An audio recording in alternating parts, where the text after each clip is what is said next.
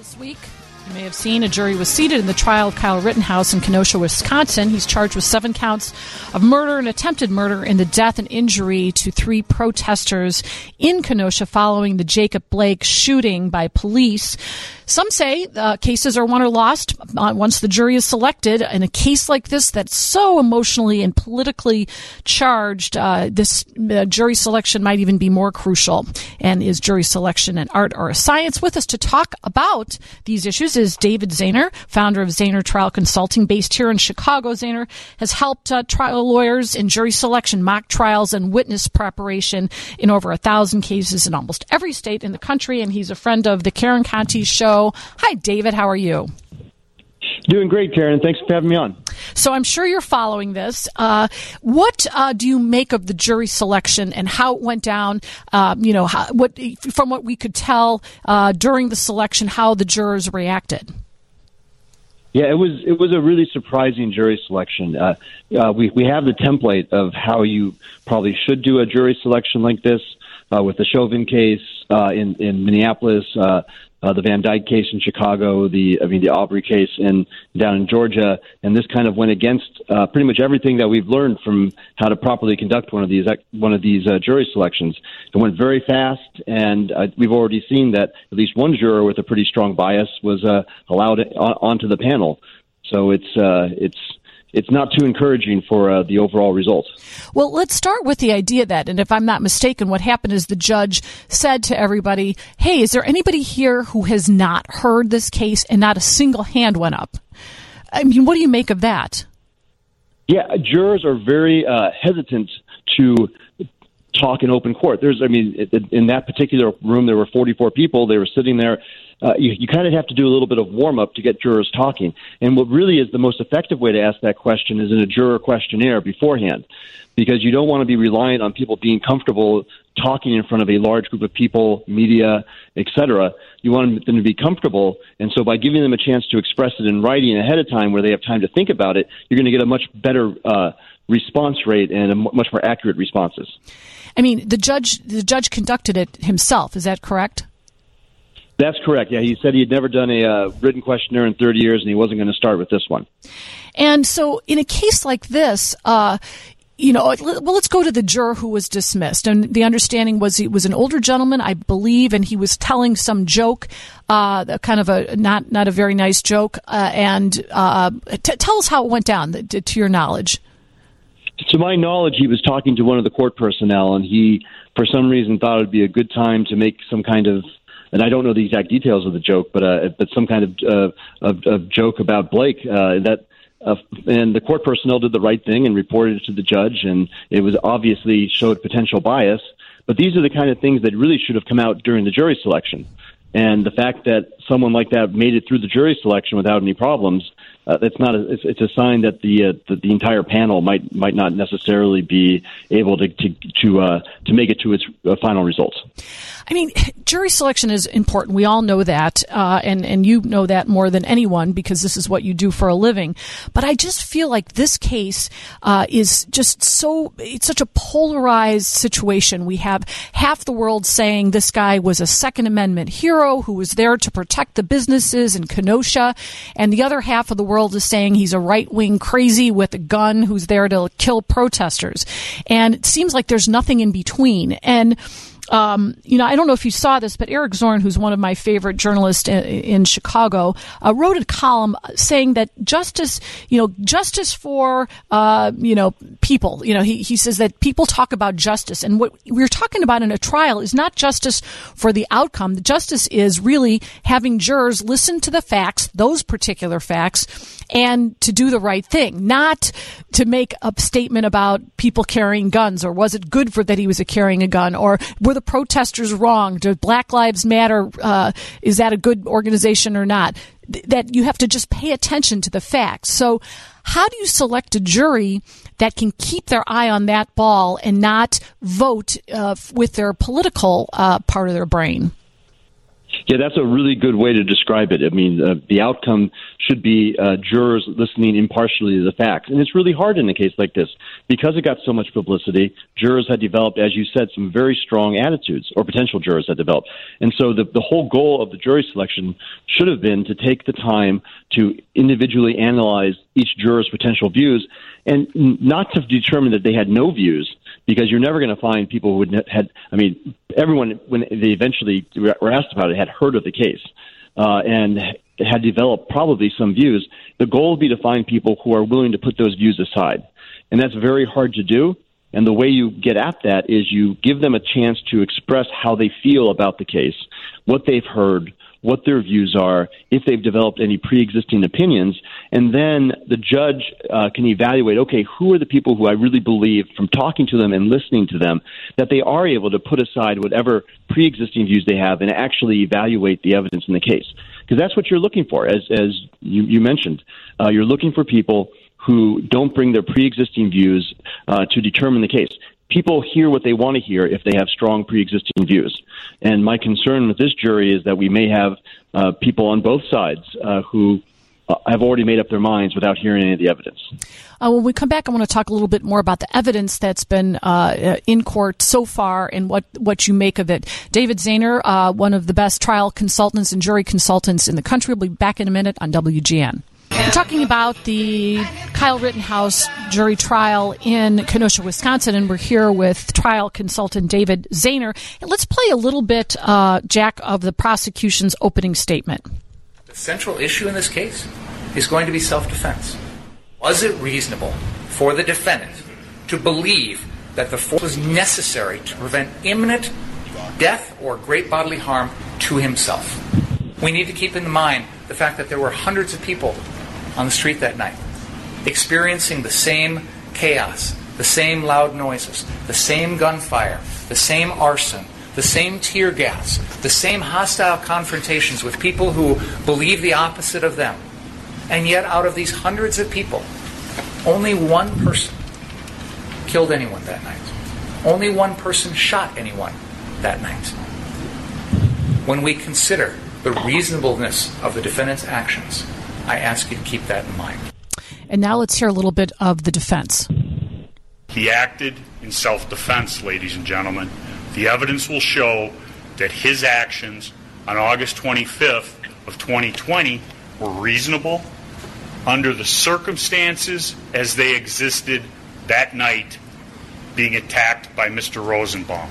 Kyle Rittenhouse protected himself, protected his firearm so it couldn't be taken, used against him or other people from Mr. Rosenbaum who'd made threats to kill. And the other individuals who didn't see that shooting attacked him in the street like an animal. So, David, from listening to these opening statements and maybe watching some of the testimony, hearing some of the testimony, what do you make of how well the prosecution is proving its case and how well the defense is doing? Well, they both have their themes, and they're working very hard to establish them, and they're trying to play into pre-existing attitudes and beliefs that people have. I mean, the prosecution is trying to play into the idea that it is never okay to shoot someone who is without being in fear of your life, and then the defense is emphasizing the idea that anyone who feels threatened has a right to protect themselves. So both of them are doing a pretty good job so far of establishing their themes. And the question is, what type of jurors do they have, and which themes are going to predominate when the jurors go to make a decision? And, you know, this case to me, if you're going to just put away all your political thoughts and your gun issues and all the way you're wired, is going to come down to what happens. He shoots 3 times, and these are the crimes. So just before he takes out that gun and he shoots, twice killing, once injuring, what happened immediately preceding those 3 shots? And was he, number one, and this is what the law says, as you know, is did he himself believe? Did he, Kyle, say to himself, oh my gosh, someone's going to kill me or harm me? And number two, is that a reasonable belief? Is that a person who is just a normal, reasonable person? Would he have that same belief? And that, to me, comes right down to what happens immediately preceding. Do you think that jurors can parse that? Or do you think that how they're wired coming to the case will taint even that defined bit of evidence? Yeah, I think jurors are going to hear what their pre-existing attitudes and beliefs make them want to hear. And so jurors who are predisposed to think that that protecting yourself is paramount are going to kind of merge together the events and make it seem reasonable, his actions, whereas jurors who are more predisposed to think that you have to take extreme care not to hurt people are going to be more predisposed to think that he had time to make deliberate decisions. I think that he is going to have a much bigger issue. I mean, the first shooting, he has more of a good defense with the idea that someone grabbed his gun.